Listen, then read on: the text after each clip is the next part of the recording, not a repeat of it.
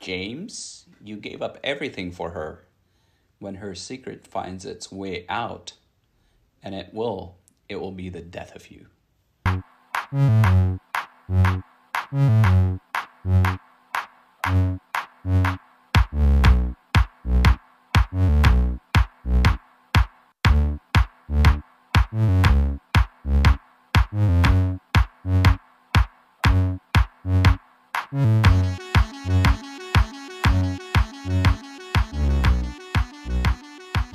Hey, I am Meet Cha from Category 3 Podcast, and with me I have James Shergan. Hey James, how's it going? Doing well. We this episode's going to be a little different. We actually saw this in the movie theater together. Yeah. Which was a lot of fun, but let me announce the movie first. Oh, yeah. So we're talking about the movie James Bond film No Time to Die. Yes. And yes, sorry for interrupting, but yeah, we watched this movie in the movie theaters together here in Kent, Washington's AMC. Yeah. So, how was the experience? That's a shout out for all you looking for the Easter eggs at the end of the credits, or just want to stalk us a little bit more. There we go. Yeah, but it was a lot of fun just to be back in the theater. I've seen maybe 4 movies in the pandemic since theaters reopened, and this is definitely probably my most favorite theatrical experience. Unfortunately, that also means it's very difficult to take notes in the theater, so this is going to be a little bit more of an experiment just to see how it goes as well. That's a good call out. Yes, it's definitely you don't get as many options to be able to rewatch the movie and take notes and stuff, right? And like get right. Your... So, given that you watched this movie in the theater, and you said you'd watched like a few movies in the theater so far throughout the pandemic. Mm-hmm. I think I had just watched one other one. With Dev Patel. Green Knight. The Green Knight, and that was a very different movie than sort of what I expected. Yeah. It was probably good, but it's not for me. Anyways, we're here to talk about No Time to Die. James Bond. Daniel Craig as James Bond. Very exciting movie. Lots of action. What did you think of the movie, and what was your experience watching it in the theater? It was a pretty good experience. We saw it at one of those sort of like luxury theaters. And thankfully the movie lived up to it. The movie is quite long, 2 hours and 40 minutes, but it does fly by pretty fast. And, just seeing it in a crowd, there was a woman next to me that was very into the movie. And, I could tell, especially at the end, we do tell spoilers on this podcast, yes. That she was very surprised and pretty moved by the ending of Bond dying. Interesting. Yeah. Did she have tears in her eyes, or just she was... I feel like I could recognize the moment where she's like, oh shit, they're going to kill Bond. And so she was... I don't know if she was devastated. Yeah. I don't want to put words in her mouth to this nameless woman that was sitting next to me. But she did seem impacted. They do... Like, I think I really empathized with Bond... Yeah. Throughout this film, and as they've built his character over the movies, they've done a really good job right from the beginning, from Casino Royale, and where you really connect with this Bond. Yeah. And Daniel Craig, who is a great actor, I think. Plays it very, very well. Despite him being a drunk, not Daniel Craig, but this Bond being a absolutely high-functioning alcoholic who's going around the world killing people. Yeah, I do think... I have a lot of respect for what Daniel Craig has done with the role, just in general, over the course of the 5 films, and, he is a fully realized character that in a way that I think maybe not all the Bonds are from the past. Yeah. So I do... some of the films, some of the 5 films that Craig did are not so good, and some are better than others. Yeah. For me, this one, I think, falls probably right in the middle as, a pretty enjoyable one. I think it's solidly better than Quantum and Spectre. There you go. But for me, at least, I would probably still put Casino Royale and Skyfall above this film. So, for me, nice. pretty clearly in the middle as far as my Bond rankings go for Craig. I would probably rank it in a similar vein. The Yeah, and the fact that like at the end they in such a sudden way kind of show you like that his end is imminent. Like obviously we knew that he was not going to be a Bond anymore, but they're literally going to kill off this character. Yeah, was pretty surprising to me. Yeah. Question: did you know what was going to happen? No. Okay. And I mean, I was moved a little bit. I don't know if I was like the moment that happened. I kind of understood what they were doing and why they were doing it, but I was just kind of saying that as we've known to empathize this James Bond, I can understand why the lady was kind of no, me too. Yeah, I mean, I totally understand. I unfortunately was spoiled by the ending, so I knew it was coming. But okay, I think I just listened to like an extra 10 seconds of a podcast and spoiled myself. But oh no.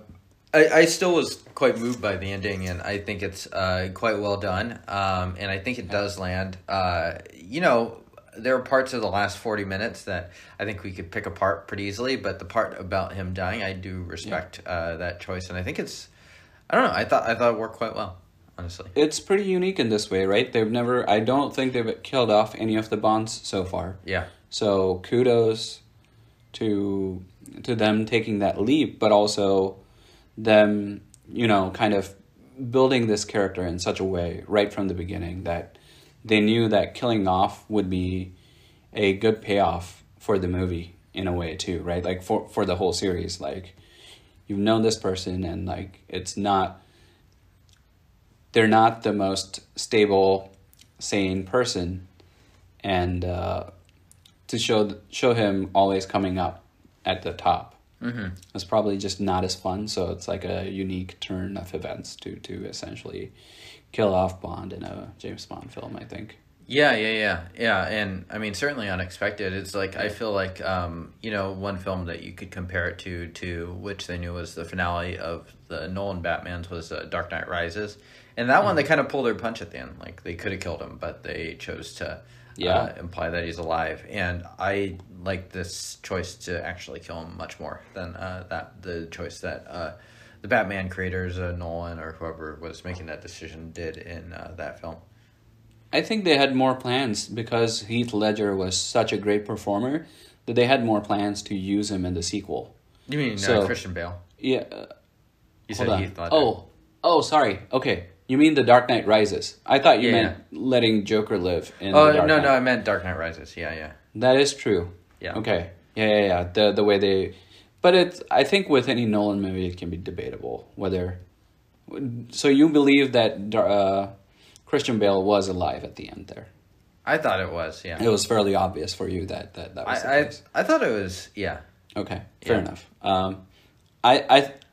I don't have any specific say in it, but I feel like it was fairly debatable. And the way you thought there was a dream within kind of a dream. predicts it. Yeah, it was a dream within a dream. Yeah. Actually, they're just creations of Leo and Inception. Anyways, we're getting way off topic now. You're right. Let's come back to Earth. Let's wake up and not jump off the buildings anymore. No Time to Die. Let's look at the synopsis. Tell me what you think about it. Right? Okay. I'll say it out loud. James Bond has left active service. His peace is short-lived when Felix Leiter, an old friend from the CIA, turns up asking for help, leading Bond onto the trail of a mysterious villain armed with dangerous new technology. Yeah. I mean, that sets it up. That's like probably just like the first 25 minutes of the movie or so. I mean, yeah. Somehow this James Bond must have been like removed from retirement like 20 times. Yeah. I'm kidding. But like, it seems like it's a fairly common theme they try to use. Like the first movie is where he wants to become 00, and then after that he's just like, all right, I'm retired, and then like somebody comes in like, no, you're not, and then he's like, I'm retired, seriously, guys. Yeah. I mean, it's quite a contrast. It's like this one makes it seem like 007 is a pretty shit job, which is very different from like Pierce Brosnan's, which they're so.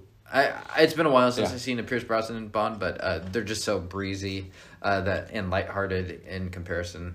So, yeah, they definitely show him. He's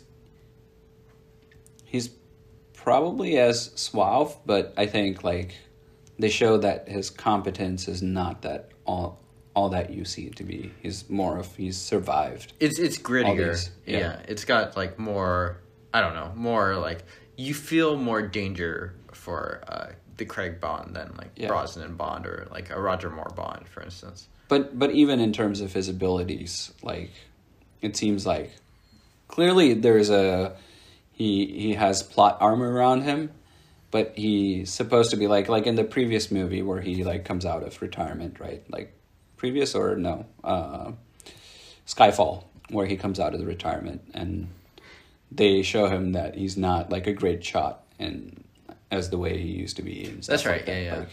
Like they show a level of incompetence in the Bond that they don't show in the previous Bonds. Right. And in that sense too, I mean, you make a good point too. It's like, I feel like if they were going to kill a Bond, it would have had to be in this one. Because if they had just like randomly killed off Pierce Brosnan's Bond at like the end of like the last movie, whatever it was, Tomorrow Never Dies or whatever, people would have just been like, including myself, would have just been like, what the fuck? It's like totally doesn't fit with the tone. But with the Craig Bond, it works. Yeah. Yeah. That's great. Yeah. I agree with you. I don't know if they had this in mind from the beginning, but the way they execute it's quite well. I agree with you. Yeah. We have another 007 in this movie, however. Lashana Lynch plays Noomi. Yep. Who succeeds him as 007, but not for long, as she gives up her title of 007 again back to James Bond, Daniel Craig. What did you think of the cast? We have Daniel Craig, obviously, and Léa Seydoux, and a lot of the other, like the standard, MI6 operatives. But then Lashana Lynch comes in as a new 00.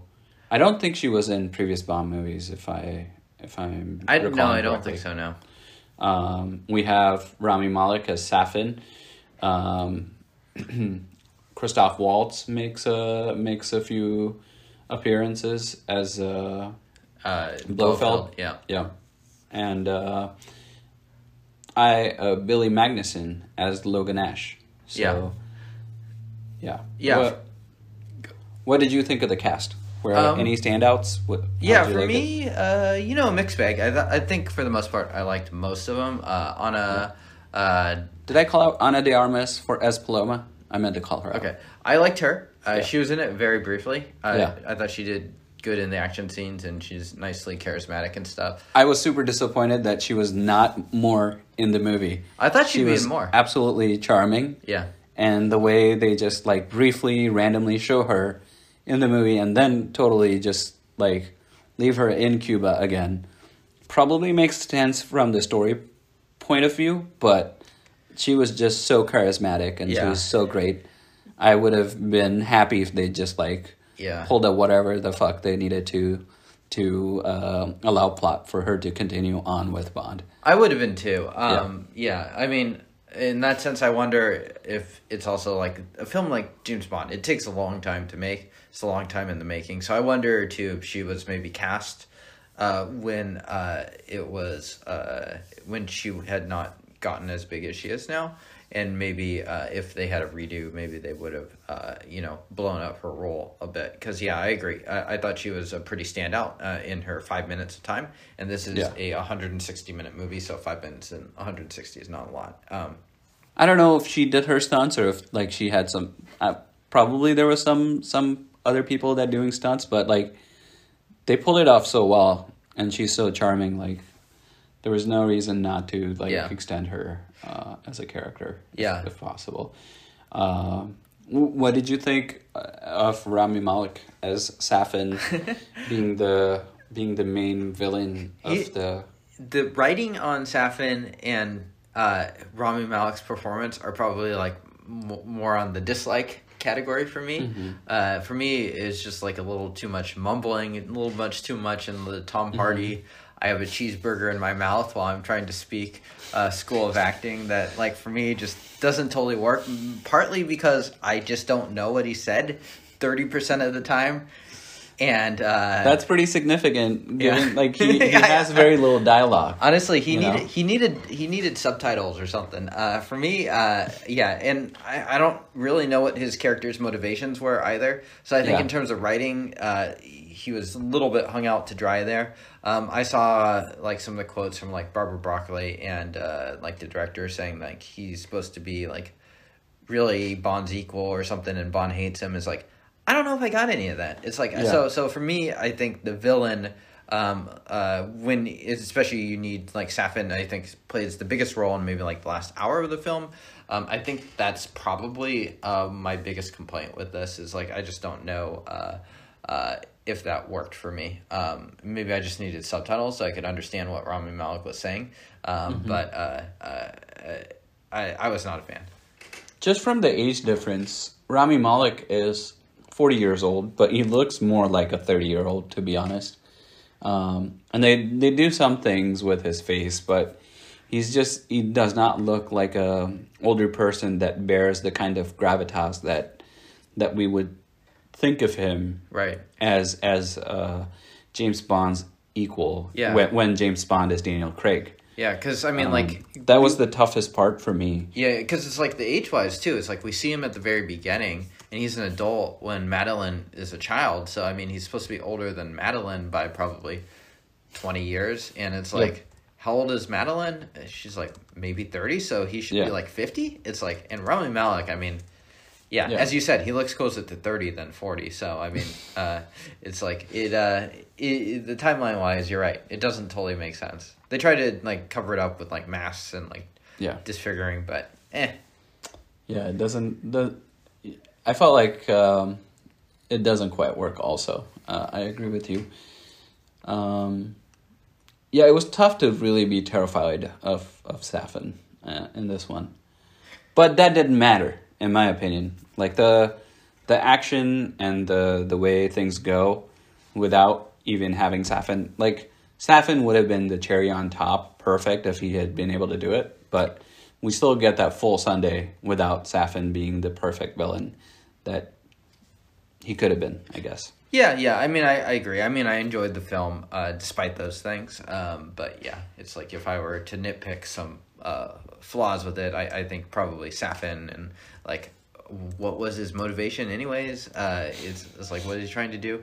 I think those things could have been better developed or something like that. But I agree, the action surrounding it and like the facility, and especially like sort of the end where they actually do kill Bond. I think that stuff works and does help to just carry it to a relatively satisfying third act. Right. That's true. He also kind of comes out of nowhere at the end there. Yeah. Everybody's gone, and somehow he's like, all right, I'm going to stick around in my sort of mausoleum or whatever he's built and hang out while all the bad guys have gone to do his bidding. Like, literally the whole facility is supposed to be basically empty at that point when James Bond has killed out all the few soldiers that are protecting that area. Right. As he's about to leave. And then for some reason, Safin's still around. Yeah. And it felt so random. It really I was like, wow, where did he come from? And there's very little that establishes Safin as like... I mean, the dude got like shot by a 5-year-old. I mean, at the start of the film, it's like not real... Like, I don't know if I totally bought into like him being like this like hyper intelligent, as Barbara Broccoli or someone put it, villain. Yeah. It's like... Yeah, I'm so a little underwhelmed by him. I'd say it's mostly the writing and partially Rami Malek with cheeseburger mouth. It's unfortunate, but oh well. What did you think of rest of the cast? What were your perceptions of Lashana Lynch as the new 00? I thought she was pretty good. I don't know if she had a ton of material to work with, but you know, I thought she was serviceable in that time. I thought she had a good enough presence, and they gave her some like back and forth with Bond that I thought worked decently well. Yeah, I thought she looked like a badass. I don't know if her action sequences kind of played up as well as how well they made her look throughout the movie. Yeah, they almost gave Paloma more action than 007. They should have had like maybe just a couple minutes more. And I don't know if it was like Paloma just kicking ass and being so well at what she does, like so Ana de Armas doing so well at what she does, that kind of took away the screen time. But for somebody to be the new 007, I would have expected sort of almost more power, more muscle. Doesn't matter how they do it, but to have that capability. And I think they made her seem fall a little bit short. And that might be telling us that James Bond is still the Bond. He's still the 007, right? So making it easy for him to come back. Right. I mean, it's about the Daniel Craig character. It's not about Lashana Lynch, but yeah. So maybe like slightly underdeveloped, but mostly satisfying. Awesome. Yeah. Okay. Any other characters you want to call out? I mean, we were talking earlier a little bit about Billy Magnussen as Logan Ash. Yes. Who plays villain. Yeah, I mean, he's one of like that guys where it's like you recognize him in a couple things, and like I totally recognize his face, but I was like, I have no idea what else he's in. One of the movies he's been in where he has a decent amount of screen time is The Game Night. Oh, okay. And that's not a movie that people kind of think of right up the top of their head. Uh-huh. It's a really good, funny movie, but it's kind of generally sits on like sidelines. But I think we should probably do a podcast on it if you like that kind of movie. I don't know if you do. I believe I enjoyed Game Night. It's been a couple of years since I've seen it. Yeah, he's also a mortgage broker in Big Short. So he has like a lot of these kind of tiny roles. He does a great job of looking like that clean-cut guy but somehow he's just weird and creepy. Yeah. Or he's weird and funny, and he does a really great job with that. So handsome devil weirdo. Yeah, I think he does a little bit of that as he kills Felix Leiter and offs with the scientist, and then even at the end as he's chasing down. But they just for some reason did not give him enough screen time, and I think I would have almost liked to see him more than Safin. And like I think I agree, actually. This person is a good enough actor where he could have really killed his role and like excelled at his role. He's almost the flip side of Ana de Armas, where they do like a lot with very little. Yeah, like they both have maybe 5 minutes, but like they both have very unique screen presences, and so it's like you remember them. And they, I mean, they don't have like the most to do, but they do enough. I agree. Yep. So, that's the cast. So we have I have like favorite scene, but also have like major action sequence. We can maybe talk through some of those, see what you enjoyed, what I enjoyed, and compare notes. Sure. Yeah. So we talked through this earlier before we started recording. We have like 5 different action sequences. What your thoughts were, and what'd you think? So first main one is like opening where James Bond goes to the grave of Vesper. Yeah. Thank you. Vesper, and gets attacked. Next one is with Ana de Armas in Cuba. After that, sort of a small action sequence where Felix ends up dying in the boat right after the Cuba sequence. Finally, Madeline gets captured in Norway, and then the very final action at the facility somewhere where they're building out the nanobot weapon. Yeah. I mean, I enjoyed a lot of the action in this film, so I could talk about a bunch of these. I mean, the opening was definitely a standout, and I don't mean the Rami Malek opening. where he goes to Madeline's house. I thought that was fine. I'm thinking more like the Bond in Italy with Madeline. I think that is the proper opening. Like if I think of all the other Bond movies, that is the Bond opening, right? Yeah, and it's just a kick-ass action scene in a really great-looking European setting, which is exactly what Bond franchises do well. So I mean, it was a really satisfying way to start the film. Mm-hmm. I think in general, I like the first half of this film a little more than I like the second half. And so, I thought that sequence really stood out.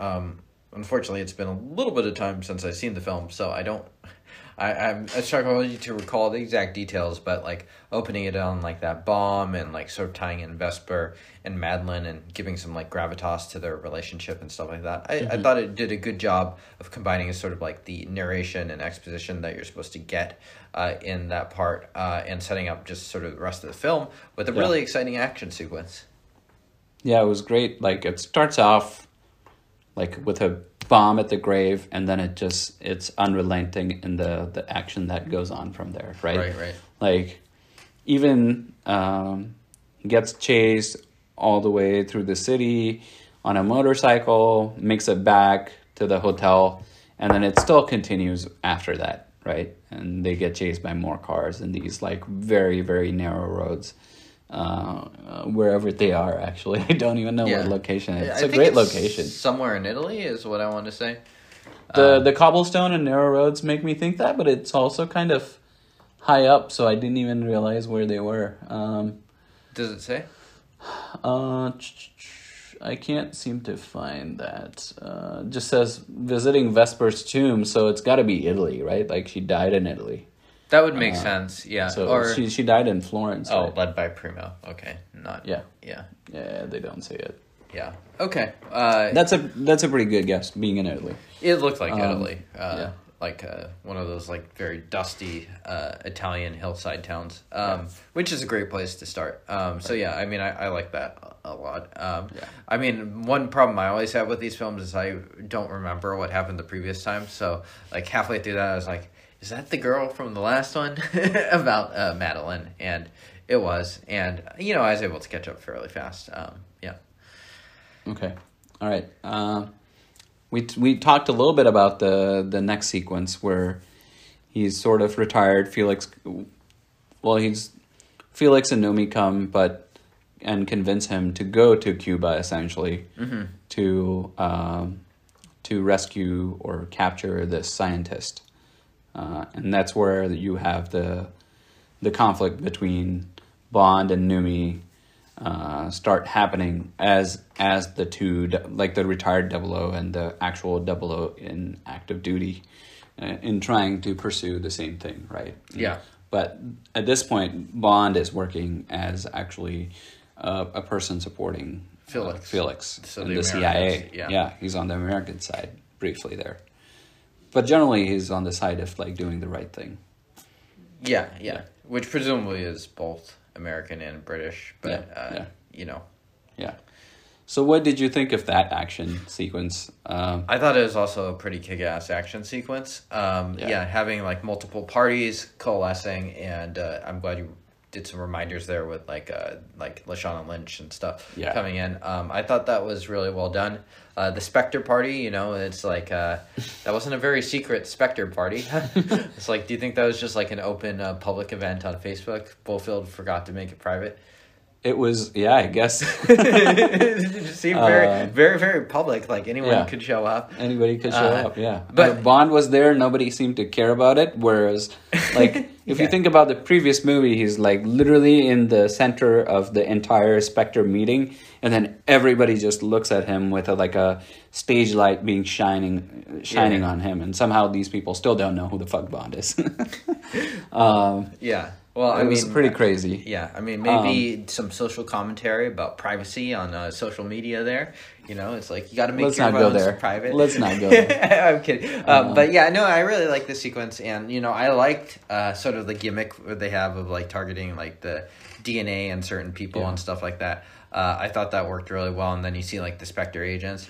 And, I think that's the moment where I was like, oh, yeah, I really like where this Bond film is going when, like, the Spectre agents and, like, it's, like, creates sort of, like, this mystery. And I think the mystery is particularly intriguing for a Bond film where, a lot of times I just don't care that much about the mystery. It's, like, it's just sort of a trope where you're like, oh, it's going to lead to the next thing, and then there's a villain. But at this point, you legitimately don't know who the actual villain is, and you're really confused at what is happening. I really like that, actually. Like, the kind of...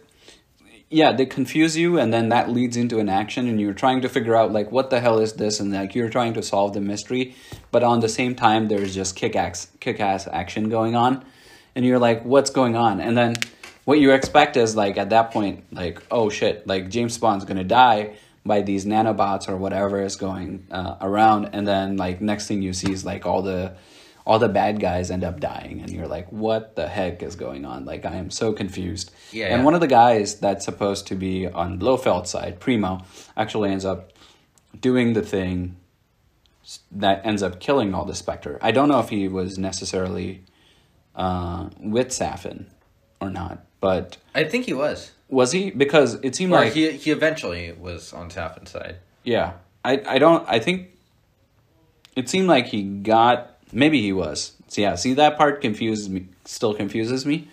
But either way, like, it was so entertaining to, like, that rush of, like, trying to figure out and at the same time, just some kick-ass action going on. Paloma, Ana de Armas, just is amazing. It makes me wonder if she's done an action movie before, because, it seems like she could be a pretty good... action star, cast member and something like that. Like, it's just, I don't know. I mean, she was definitely one of the most memorable parts about that. I mean, it says something that, like, her part was, like, maybe just as memorable as Lashana Lynch's part when Lynch was in so much more of the film, and it just she just kind of stole the one scene that she was in. And I really like the scene too. I mentioned this earlier, but I just like how there's like a couple competing forces, so it's extra confusing. Everyone's trying to get that scientist. Yep. And then, like, in the end, it's like Billy Magnuson, Logan Ash. Sounds like one of the... Destroys the boat that he's on and flies away. Yeah, so there's even more conflicts and stuff going on. So there's just a lot happening. And I think it's well handled. So I like that whole sequence. I mean, you could even lump the Felix death in with this stuff, because it kind of does happen just one after the other, too. Mm-hmm. Mm-hmm. That's true. Like, it's essentially the continuation of that action sequence, for sure. Yeah. What do you think of finding out that Moneypenny was... Or not Moneypenny, sorry. M from MI6, Mallory, was behind the go-ahead of, like, releasing of the nanobots and stuff. Like, it was on his order that the person was doing this secret research, the scientist Orbachev, and then I think supposedly also he kind of let him loose, essentially, to indirectly assassinate people that he wanted to get assassinated. Yeah, how much... So like that. So there's a little bit of, like, Orbachev is with Safin and trying to kill Spectre, but also Orbachev is with Mallory and trying to kill Spectre. And that's what I understood. And so Mallory allows, literally, in a weird way, he orchestrates it. So it's really weird, like, how... Because in the beginning, he just says... Like, when Orbachev gets kidnapped, it's like, oh, yeah, just say it's some kind of exercise or something. Like, he tries to essentially cover it up. And very casually, too. He, like, let's not even make a big deal out of it. And, like, he's not worried or anything like that, that a scientist with the ability to control these, like, insane nanobots that can kill the entire population of the world is, like, released and stuff. Yeah. Interesting. I'm glad you brought this up. I hadn't put a ton of thought into it. I mean, to me, it does sort of fit in with the way a lot of, like, these sort of, like, global spy thrillers go, where it's, like, they always show like governments being shady. Oftentimes it's the U.S. government. U.S. government is often like kind of like the security state or whatever, and just like spying on people or like doing up to some malfeasance. And in this case, it's Mallory, which I guess is kind of interesting just because he's sort of a major character and generally considered a good guy. But yeah, I don't know. I guess I don't have a strong opinion on whether it was good or bad, but it is interesting. I think it was some questionable choice for somebody who's supposed to be like... Yeah. So, like, if you think of the old M, played by Judi Dench, Dame Judi Dench, she was so, like, you know, very, I'd say... Straight arrow? Yeah, straight arrow, very, like, really good moral compass and stuff. Yeah. And this new Mallory M is just, Ray Fiennes, is just, like, it seems like he's making questionable choices without any repercussions or remorse at all by the end of it. Yeah. Yeah, I mean, honestly, now that you mention it, he probably should have just been canned. The last scene should have been him, like, packing up a box. Yeah, it's like instead they all ended up what he did was really, yeah, I mean, like, it backfired. Like it was totally reckless. Fucking Bond had to kill himself because of that. Yeah. If you think about it. So Mallory killed Bond. I mean, yeah. I'm sure we'll piss off a lot of people by saying this, but that's what I thought a little bit. At some point, I think in between, Nomi gives up her 007 status and hands it off to James Bond. Yeah. And then, I don't know, like, there's that brief meeting with Blofeld where Bond accidentally kills Blofeld. Yep.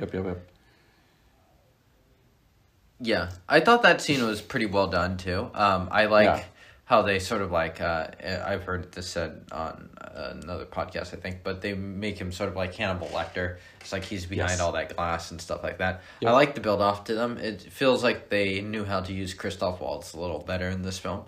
I actually did like him in this thing. I think he's more appropriately used for just a few minutes at a time. And in this case, he's he's missing an eye. Yeah, he's always gives a lot and oftentimes too much when he acts.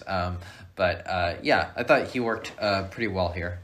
So that's true. Yeah, I think there's a little bit of humor. He's just a little bit weird, and he's perfect in small dose here as Blofeld. Yeah. I thought it would like his. I don't remember the dialogue very well, but it felt like he's trying to be threatening, but the way that James Bond just doesn't take him seriously was a little bit humorous to me. It was just a little funny. Mm-hmm. In that, like, God damn it, Blofeld, we've already caught you. Like, just give me the answers that I'm looking for. And then Blofeld's still, like, trying to play the big villain, and then by the end of it, he's dead. It's like a very short sequence. Yeah. I mean, it is pretty unexpected what happens there. You thought so? I thought, like, it was coming. I very well thought that it was coming. And I also thought that... Okay. I don't know why. I made that deduction. But I thought that the moment Bond touches him, he'll die. Huh. Maybe they made it a little too obvious that the run-in with Madeline that Bond has right before that point, that where Bond interrogates Blofeld, where like her their hands touch or whatever, like it was obvious enough to me. Yeah, you're right. And they also do build up for that. Like they have Safin meeting Madeline beforehand. Yep. So that makes sense. I guess maybe I was just more surprised how exactly it happened. But yeah, fair enough. Yeah. Then Nomi somehow leaves to go to Norway, I think. I'm not sure what happens there. I think she just runs away from that meeting, and then she just goes back to Norway, apparently. And then Bond goes to find Nomi in Norway, confront her or whatever. Try to understand the past and what the hell happened, like how she's related to Safin and whatnot. I'm not sure if she's able to explain that very well. Yeah, I didn't catch a lot of the. I feel like unraveling of the mystery there. I feel like this is the point where like some of like the overall writing of the film and like what leads to what starts to get a little worse. Up to this point, I really like the plot and how it's done, like stuff like killing all the agents in Cuba or all the Spectre people in Cuba, and then having Christoph Waltz. Even I like that scene. And here's where it just I don't know, stuff starts to happen in somewhat inexplicable ways that I don't know. You just leaves me scratching my head a little bit. But yeah, she runs off. She goes to Norway. I think it's just because like she hasn't fully sort of reconciled with Bond, and so they have basically she needs to emotionally recover, so she goes to Norway. Yeah, and to add to the part about things falling apart, I think I also agree with you, because I think what came to my mind was like in terms of Safin and what you said earlier about like they don't really build up his character and what he's supposed to be. And I would say like if Spectre was this big organization that has been going on for 2 or 3 movies, all of a sudden where does this Safin's organization show up from? And he has so many freaking resources. I just don't fathom. He has this facility. He has so many cars and freaking planes that's following them. It's nuts. It's insane. Yeah, he's able to, because they say that facility was previously Spectre, so I guess he just like took all that stuff over. I don't know. It's a little head scratching. He wasn't though. Like when he comes to kill Madeline, he's already out of Spectre. He's out to just kill Spectre. Like when she's a little girl, he goes to kill her father and her mother because her father was essentially part of the Spectre. So he was already on the revenge killing spree then, and not part of the Spectre. Yeah. So it makes sense that he's been working at it to build out whatever the network he has. But like, if Spectre is on your radar as this organization for MI6, how the fuck is Safin's organization not something that you register as a you're right. With so many friggin' resources. Yeah, and like how did he build that wealth so discreetly without anything happening? Yeah. I mean, they're fair questions to ask. I mean, I do feel like a lot of stuff around Safin, the more you think about it, the worse it stands up in a way. Yeah. Well, maybe I'm overthinking it. Maybe that's why they also had him speaking in mumbly voice, so you couldn't totally understand. So you're like, I must have missed something, but I'm sure it's in there somewhere. Yeah, there we go. Like, I'm gonna pick up the daughter at 6 o'clock. Cheeseburger and some pizza. Yeah, and then we see, then like, Safin comes and captures Madeline and Matilda, who's. Do you agree that she's the daughter of James Bond? I think so. Madeline was pretty, I would say, cold in telling James Bond right at the top that she's not his daughter. Yeah. But I think James Bond, despite that, is able to see right through it and somehow feels like what he should for Matilda. It seems like it, yeah. Yeah. So finally, somehow, through more magic, Bond and Nomi end up in Safin's bunker. I guess what happens in between? Oh yeah, they go and hijack Q's party. Bond and Nomi, or Bond and Moneypenny. Bond and Moneypenny go and hijack Q's party, don't they? That's right. Or date. Yeah, they figure out where... Yeah. Like a sort of a side hint that Q is gay or homosexual. Right. It's like, okay, all right, we're going to play to other people, cater to certain audiences, I guess. It's just random, I guess.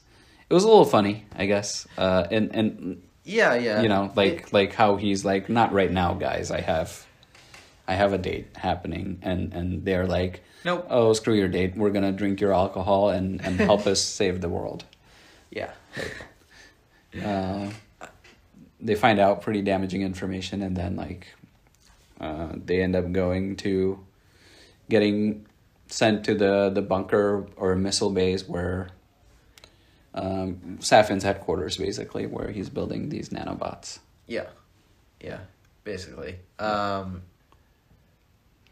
You have a little bit of Bond has a little bit of interaction with Safin, and then clearly we know that they're not going to see eye to eye.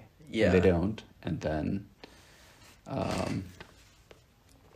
shit starts going down. Safin's plan is in danger. Bond being Bond, and Nomi being, a now retired 007. Not retired. Yeah, that's just what happens. Semi-demoted 007. I don't know. What happens again? What?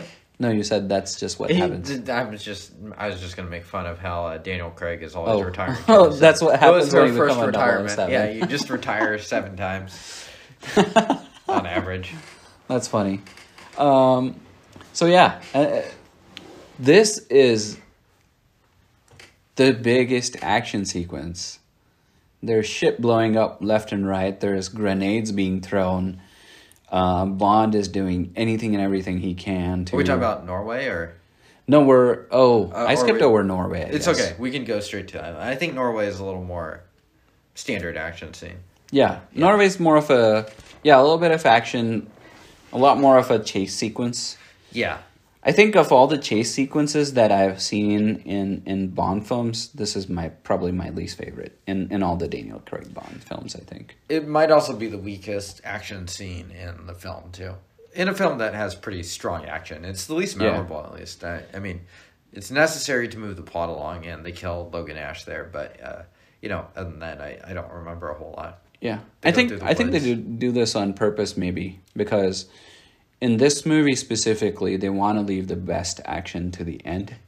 And maybe they don't always do that in all the Daniel Craig movies. I could be wrong, but I feel like... Yeah. I mean, I think generally you want your ending and climax to be very satisfying, so... Yeah. I mean, they go pretty balls to the wall at the end. There's a lot of, Bond going upstairs and killing people. Oh my god, that sequence is so great. He just the goons coming out left and right, and he just kills them. Yeah, grenades being thrown, and he falls and he stands up and just starts jumping. Yeah. And it almost seems it might have been a very continuous shot where you're just following James Bond, right? Yeah. Or Daniel Craig running up the stairs and just getting fucked over over and over again. Yeah. A lot of plot armor still, because he gets shot at and still sort of Yeah. It's got a little bit of that old boy DNA in it. It's a little different, but it's just not cutting a whole lot and stuff like that. And if you remember Quantum of Solace, it's one of the big complaints about that is they basically hired the Bourne Identity guy to do the action, and it's just super shaky, and it's if you have motion sickness, then probably not the best Bond to watch. And I like how this one is totally different from that, and it's the action is impressive, it's gritty. I think that kind of brought me back into the film in a ways that maybe the plot was at this point. I think the plot is struggling a little bit more. Right. To keep you in. The action being kick-ass is definitely something there. And I mean, I think this Bond film, maybe more than any Bond film, really succeeds as an action movie. It's if you think too much, maybe it falls apart. But action-wise, pretty A-okay the whole time. Yeah. I feel like Daniel Craig gives it his all, everything. Yeah. To accomplish that action sequence. Yeah. I want to say that he was also in making this. He was also probably injured pretty well, and they had to stop shooting. For a little bit. I just realized that him and Ana de Armas were together in Knives Out too. Which is that's very right. Unlikely one. apparently Daniel Craig, when he's not being Bond, all he wants to do is do Southern accents.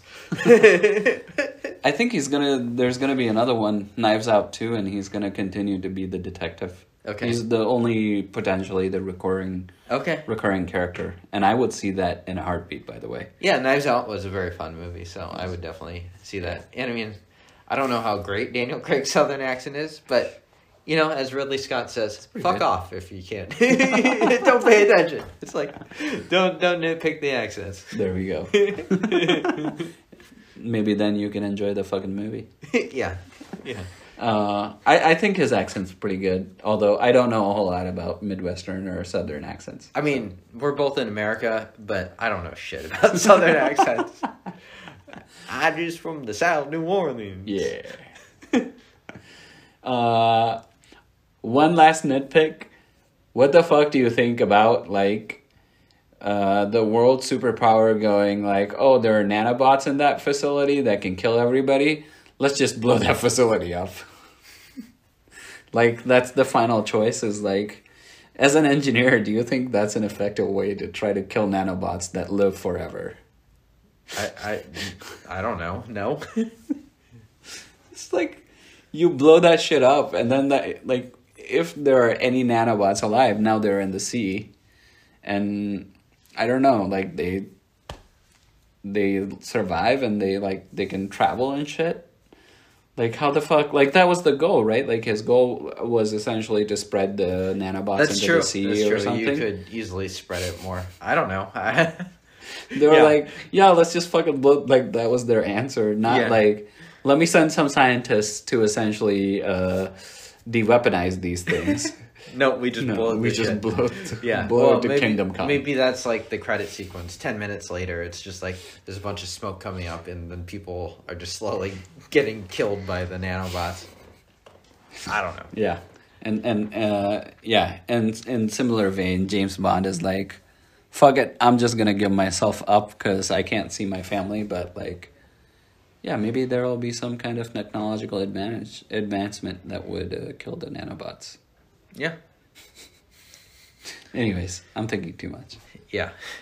Yeah, I mean, I too seriously. Yeah, it's there's a lot in the end that I feel doesn't totally work as far as plot goes. Yeah, a couple of my other complaints with Safin were I didn't think he was a very effective foil for Bond. I also thought the hold he had on Madeline and Matilda was just bizarre and didn't totally work for me too. He almost has this control, and they explain why, but I just don't buy it for a minute, really. Necessary to make the plot work. But yeah, those are a couple more of my complaints with Safin and Rami Malek. Yeah. What is it? The World Is Not Enough. Has the Pierce Brosnan James Bond movie has a similar character called Reynard, and he's supposed to be in love with Electra King. So he's supposed to have kidnapped her when she's a kid, and then he has a hold over her, essentially. And Electra King, she comes back, she grows up, but she's a daughter of an oligarch, and then so she kind of joins him on this mission of whatever his mission is of killing everybody in the world or whatever. And I think they do actually, despite this movie potentially being a little bit more campy, they do a really good job of selling the audience on why he has a hold over Electra King. And even Electra King kind of playing off to that. Madeline just, it's very confusing the way she plays it. It almost seems like she fears Safin, but then she's with Bond. I guess she just has a lot of trust issues, but I still had a tough time believing. Me too. The hold. Yeah, I just don't think it was very well handled. I mean, I think Fukunaga's strengths are especially in action scenes and stuff like that. Yeah. And I mean, he's not the writer on this film either, but I don't know. I think there's a lot to pick apart around there. But I agree. It didn't really work, and all the interactions of Rami Malek and Matilda, I was just what? Why is this happening? Let's go back to Bond going up the stairwell and punching people and blowing people up. That's right. Yeah. Yeah. World Is Not Enough, I think, also a fun Bond movie, actually. The action sequence and stuff, like, probably one of the better Brosnan Bond movies. Yeah. I mean, we haven't had this conversation, and we're talking about potentially doing Casino Royale in a future Bond, which I think we can both agree is one of the better Craig, maybe just one of the best Bonds, period. Yeah. Where do you land on other Bonds beyond Craig? I probably like Brosnan the next best, despite, like, and this probably just a terrible choice compared to what other people like, but just Bond movies to me are sort of also supposed to be like showing off the technical gimmickry and stuff. Mm-hmm. And so like just going back chronologically works the best for me because the movies are a little bit more believable and stuff. Mm-hmm. I can't seem to put myself in that time frame and just believe that Roger Moore or Sean Connery is a better Bond than Pierce Brosnan for some reason. Uh-huh. So plus you like it when also I haven't seen a whole lot of Roger Moore Bond movies. I've probably seen maybe 1.5 Sean Connery Bond movies. Yeah. Plus you like it when white people are able to transform themselves into Korean people. Other way around. Oh, sorry, my bad. Yes.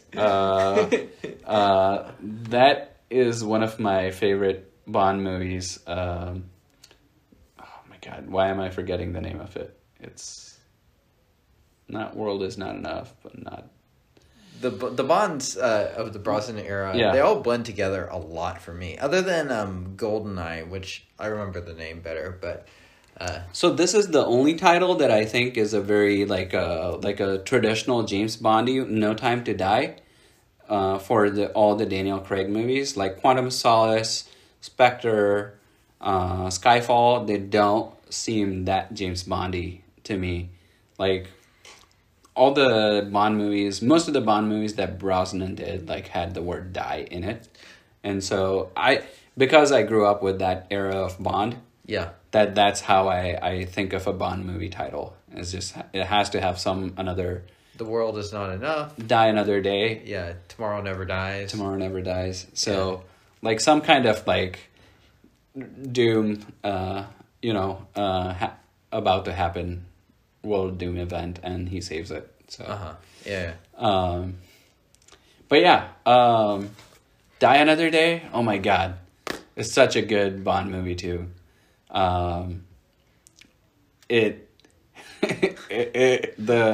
The choice of like certain things that happen in there are way out there, where like a North Korean dictator's son who is in the military converts him to, like somehow gets plastic surgery to the point where he turns into Gustav Graves, who's played by a white guy called Toby Stephens. Yeah. Who is the most charming Bond villain I have ever seen, and it's a lot of fun to watch him.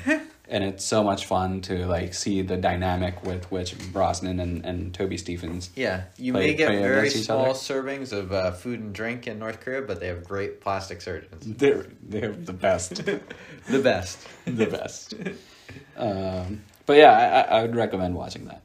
It's one of the more fun Bond movies, in my opinion. We're off the beaten path, but yeah. So that's my rating of like Bonds. Okay. What would you say? I've seen most. I've seen probably 20 out of the 26. Whoa. But for me, I'm still not like the world's biggest Bond fan. For most of them, I find them to be like entertaining but fairly forgettable. And I put most of Brosnan's in there. Yeah. I like Brosnan. I think most of the movies he got were not that great. I mean, they're okay. They're entertaining. And I feel similarly about Roger Moore and Connery, to be honest. So I think for me at least, probably the Bonds that stand out the most are actually the Daniel Craig Bonds. So that's very true. I don't know if No Time to Die is going to be an all-time classic. I kind of think it probably won't, although it does a lot of interesting things, and the action is generally all around solid, but I think a couple of them, probably Casino Royale and Skyfall, are the ones that I would highlight, are probably going to be, considered some of the best Bonds made. I agree. I think they really changed the way Bond movies were done, and kind of really turned an arc, right? Like, where they made him a slightly worse person potentially, but they really humanized Bond as a character. The character development and like just the general acting of Daniel Craig, I think is just much more interesting than Pierce Brosnan. And Pierce Brosnan, I think, is perfectly enjoyable in those roles, but I do think Craig's Bond takes it to another level. There's just so much more going on with Daniel Craig. Yeah. And and it's like I think you can also sort of look at like probably 9/11 a little bit, as well as like Batman as just making like a grittier Bond. And for me personally, I tend to resonate more with grittier and more serious than I do like goofier. Yeah. So in that sense, Craig Bond is a clear upgrade over Brosnan, which I think most people would probably agree with me. I say so. Yeah. I definitely agree with it. And like they really start off in the right direction with the grittiness and what you say about being serious right off the bat with Casino Royale. And I think it shunned a lot of the original viewers. I think my dad is probably one of the people from that generation that will just say that he doesn't like the new Bond. Like Casino Royale is such a great movie, and I think he would love it, but he just won't watch it because it has Daniel Craig in it. So like he's just like, he's just been kind of removed from the new Bond era and stuff. But we're looking at pictures of Daniel Craig as Bond in Casino Royale. Yes, and I love that movie. So young. He looks 15 years. Yeah, that's it would have been 13 years had pandemic not interfered. If you probably mentioned this to me a while ago, that the movie was about to release, and in fact he hosted SNL because it was going to release like the week after. Then everything shut down. Yeah, and instead they had to have Rami Malek host SNL this year in order to promote Bond. So, of course, there you go. Rami Malek much better as an SNL host than in this movie. I don't know if the sequence about Behave, like, did you watch the SNL sequence about Rami Malek? Like a really short skit about Behave? I think it's just called Behave, and SNL. Probably. He just acts so weird in that, and it almost reminded me of like what he does as Safin with Matilda, and he tells her to behave. Yeah. Yeah. Funny. It's a I don't know. I recommend watching it if you've seen the movie. It's like a nice little connection and gives you a chuckle, I guess. Rami Malek. I've seen that. Yeah, right on. Anyways, we're coming to a close. I wanted to ask. I think we typically do a recasting couch, and like a lot of people here, you can't recast because they're repeats, right? Like the only few people that could be recasted are the villain, Safin, or Logan Ash, played by Billy Magnuson, or potentially Nomi. And I'm kind of curious if you would recast any of them, and who would you recast them if you have any interest. I definitely recast Rami Malek. Although ideally I'd rewrite that part somehow to cover up a lot of those holes. Who would you try to pick? Like, I don't know. You know, maybe somebody who has somebody who just has that kind of a presence. Yeah. Like someone a little off. I sort of wanted to say Bradley Cooper, but I think Bradley Cooper hasn't done a role like this, and I don't know if he would be able to pull that off. But I want somebody with his kind of a frame. Maybe Ryan Gosling. Ryan Gosling would be an interesting person to do that. he's also like a blonde. I don't know why, but somehow. Like, I could see Gosling. That would be interesting. I mean, I feel like Gosling also does a lot of like nonverbal acting, which could be good in the role, and it's also like he's obviously known as being very handsome. So if you like disfigure him, that could be interesting too. Yeah. Yeah, I'm trying to think. I don't know. I mean, I would want somebody who is not. Like, I don't know why, but I don't want Safin to be, like, a kind of skinny, small person. Christian for some Bale. Reason. Yeah, Christian Bale. Christian Bale as his Dick Cheney suit. There we go. Well, there we go. Without eyebrows. Yeah. Shaved off eyebrows. It would be weird. I'd watch that. I don't know if it'd be good. So Brian at this point, like, just about anything but Rami Malek would do better as Safin. Kieran Culkin. Kieran Culkin. And Macaulay Culkin. No, I'm just naming the cast of Succession. Kendall Roy. Brian Cox. Yeah. I love it. Brian Cox would actually Brian Cox, if he's allowed to curse all the way through. Oh, yeah. Fuck off. Fuck off. Get that shit out of here. Yeah, Brian Cox, I could believe him having a hold over someone. Yes. Timelines might be closer to working out, too.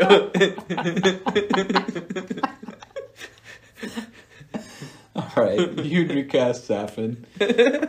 I don't know if I'd really recast Noomi or Billy Magnuson. I also wish there was more of Naomi Harris as Moneypenny. I think she's such a great actress, and she would. I don't know. I'd love to have seen her more.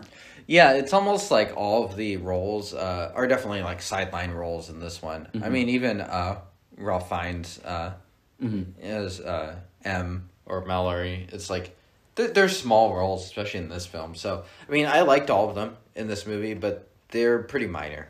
Mm-hmm. Yeah. I agree. Okay. All right. I think the only couple of things that we skipped over was like accolade and budget. Like ratings wise, like Rotten Tomatoes, it shows 84 by critics, 88 by audience. IMDb shows 7.5. So pretty well received by everybody generally. Yeah. I don't think it's gonna get any Oscars or anything like that or get nominated for it. But what would you say? Would you agree with the ratings? I mean, I'd probably rate this like 7.5, 8, so probably pretty close as far as the rating goes. Doesn't fall close to the Casino Royale, in my opinion. Like, that's probably my favorite Bond movie, and I view it pretty highly, and I've seen it many a times. Yeah, you and I think slightly disagree on the best Craig Bond. I think I'm Team Skyfall. I need to rewatch both and just sort of compare and see what wins. For me, a lot of the visuals of Skyfall are what like puts it ahead in my mind, at least. But it's like Skyfall is also great if you don't. I think I would almost have liked Skyfall had I not seen The Dark Knight. Let's say if I was not familiar with it, but I think taking like the kind of underlying story and the conflict of The Dark Knight and putting it in Skyfall just pissed me off so much, because as I was watching that movie in the theater, I was just like, what? Like, it just felt like a ripoff, and it like it was clearly inspired by The Dark Knight, and like I understand what the director and writer were trying to do. Versus Home Alone. Dark Knight versus Home Alone. That's right, at the end there. Yeah. But it was just disappointing to see that. When was the last time I felt you like saw I it? was seeing the same movie again, basically.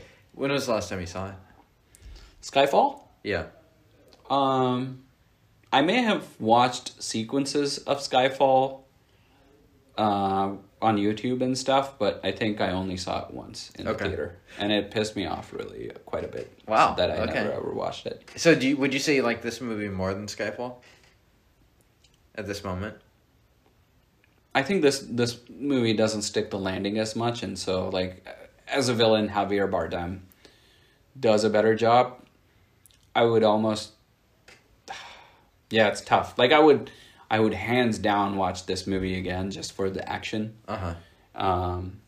And I would probably watch Skyfall again for... it's tough for me. I would say they're about equal for me. Okay, yeah. Interesting. It's tough for me to rank one over the other. Yeah, I mean, they're for so very different reasons too. Right. Well, I mean, it sounds like we're probably going to be talking about Casino Royale sometime on the podcast. Which I would love to do that if you're in. Yeah. No, I'm in. Awesome. But yeah, I might be inspired to rewatch Skyfall before we do that too, just to see how it holds up. But for me, Skyfall always stood out as being like fairly different, and being different could still mean like ripping off The Dark Knight, and still be fine with it. It's if you are okay with it or not, and like I just wasn't, and I have not been able to get over that for 10 or so years now. So wow, was it? I'm surprised it was so resonant then at that moment. I mean, I think The Dark Knight is probably better than I like Dark Knight better than all of those films, but for me it didn't bother me for Skyfall. That's good. Yeah, that's awesome. I think that's, and then with pandemic. Obviously, this movie was delayed several times, and it's unfortunate. And like it's unfortunate to see that it did pretty great in box office, but it still suffered locally. And I think it's such a good movie that I wish it had done better. Obviously, it wouldn't have had any impact overall in terms of like Daniel Craig sticking around. They kill off the character, and we're probably gonna get a new Bond. Yeah. At some point, like in a year or two, they'll cast somebody and confirm, and we'll see that happen. Yeah. They also try to set Noomi up as a potential next Bond. Yeah. And I don't know, what do you think about that? I don't think they did it very convincingly, so I'm skeptical that she's going to be the next Bond. I guess next 007, right? But not necessarily Bond. Oh, true. Yeah. I think they played around with it kind of half-heartedly, and the way she kind of relinquishes her title to James Bond, to Daniel Craig. Right. Yeah. She was great. I would love to see her in more Bond movies. Her and Paloma. Yeah. Or even just movies in general. Yeah, absolutely. Yeah. They're both pretty good, really quite good action actors. Yeah. So, question though. Yeah. Action-wise, would you rank this film above all the other Craig Bonds? I would still have a tough time ranking this above Casino Royale. In just action? Yeah, because there's the opening sequence just has so much rawness to it. Interesting. There is a good amount of melee in between. There's it's not even an action sequence, but in Casino Royale, there's a scene where essentially James Bond gets a heart attack because he gets poisoned, and he has to they have to revive him. All that shit is insane. That's why it puts you on the edge of the seat, because maybe not just it's not as many guns being shot, but the action is really something that puts you on the edge of your seat. And there's a whole tarmac sequence too. There's a chase sequence where they flip the car Aston Martin over. So there are some pretty good, not necessarily as long, nicely done action sequences, but action sequences that really hit the home in terms of grittiness and stuff. Okay. I'll have to rewatch that film. Yeah. It really humanizes James Bond, not just from you thinking him of as a real human to emotionally, but in the fact, from the standpoint that he's very much fallible. Mm-hmm. He's not an infallible, like a Hulk character. Yeah. And he's not a Casino Royale, superhero. in my opinion, does it really the best. Okay. They literally almost kill off Bond halfway through the movie. Yeah. You know, and that's pretty great. Yeah. My memory of it is that it does a lot of like the emotional stuff and the acting and stuff really well, but action-wise, for some reason I want to rank this film above it. But as I said, it's been a hot second since I've seen that film. Of all the Craig Bond movies, Casino Royale hands down has the best opening sequence in my mind. Okay. Yeah. So, yes, like if you were looking for Call of Duty type action, and that's what you like, then No Time to Die is hands down the best with like guns and stuff. Yeah. But if you were looking for raw chasing and running around and showing like Bond can really be killed, Casino Royale is the best in my opinion. Okay. Yeah. Fair enough. Yeah. Cool. So, one last category. Yep. Who do you think won the movie? Or who do you think lost the movie?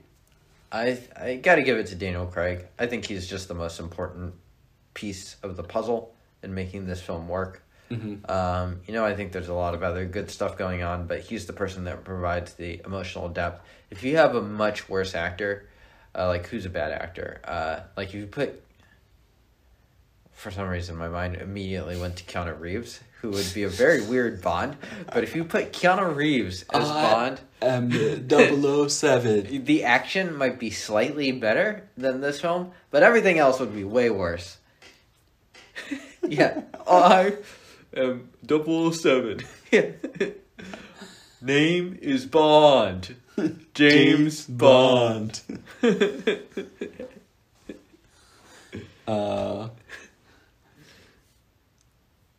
Okay. Who won the movie for you?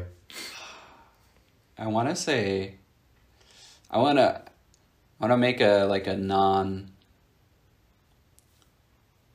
obvious choice, and like from that perspective, I think for me, Paloma, Ana de Armas, won the movie. Choose Rami Malek. Like if we look at, no, I mean I'm not just gonna make a completely terrible choice on purpose, non-obvious. Like she achieves everything she needs to achieve in a very short amount of screen time. Yeah. And she hits the mark. Like Paloma as a character does, but Ana de Armas as an actor also does really well. Yeah. And I, you know, if this movie doesn't get her more similar action sequence roles. If she wants them. Yeah, if she wants them. Yeah. I don't know what would. Like, if I was a Netflix executive, I mean, maybe I'd be ready to sign off on a Paloma movie, Netflix original. Yeah, like extend it. Yeah, do a spinoff. Yeah, for sure. Based off of the 5 minutes. I mean, she was really good in the 5 minutes. I mean, everyone's saying that too. So it's not like we're weirdos. True. Who lost the movie? I mean, I didn't like Rami Malek. There we go. To be honest, I think we're on the same page there. Yeah. The reason I didn't say Daniel Craig is because he's already done better. Yeah. If I knew which writer wrote the parts I didn't like in the third act, maybe I'd single them out. But is it not a one? I think it's a bunch of writers. I think it's like 3 or 4. So okay. You know, I don't know what to blame. Neil Purvis, Robert Wade, or Kerry Jojo Fukunaga. So, right. I don't know. I think that was the weakest part of the film. But in absence of that, I'm going to blame Rami Malek. Yeah. I'd say another side loss would be Billy Magnussen. Like, he does a great job. The reason I would say he lost the movie more so would be like, and this is not his fault at all, but he lost because he couldn't show off what he wanted to show off, I would say, or what I would have wanted him to show off. And yeah, that's the disappointing part. I really think he's a good actor, and a really good actor, and I think he should have been able to showcase his talent a little bit better, rather than just literally showing up in a chase sequence at the very end and then like getting... Dies pretty unceremoniously. You don't even see him that he's the one chasing Bond until literally 2 seconds before he dies. That's true. They could have used him a little bit more. Yeah. Like, film him behind the steering wheel or something. Something. Yeah. It's disappointing. Or blow him up or something. Yeah. Yeah. That's where the movie really starts to fall apart a little bit. Yeah, I agree. I think we see eye to eye on that. Yeah, and the more you think about it, the less you're gonna enjoy that part. So I'm gonna try not to think about it anymore. Yeah. All right, that was a pretty long podcast. Any last words before we head out? Nope. I think that's it. Awesome. Thank you all.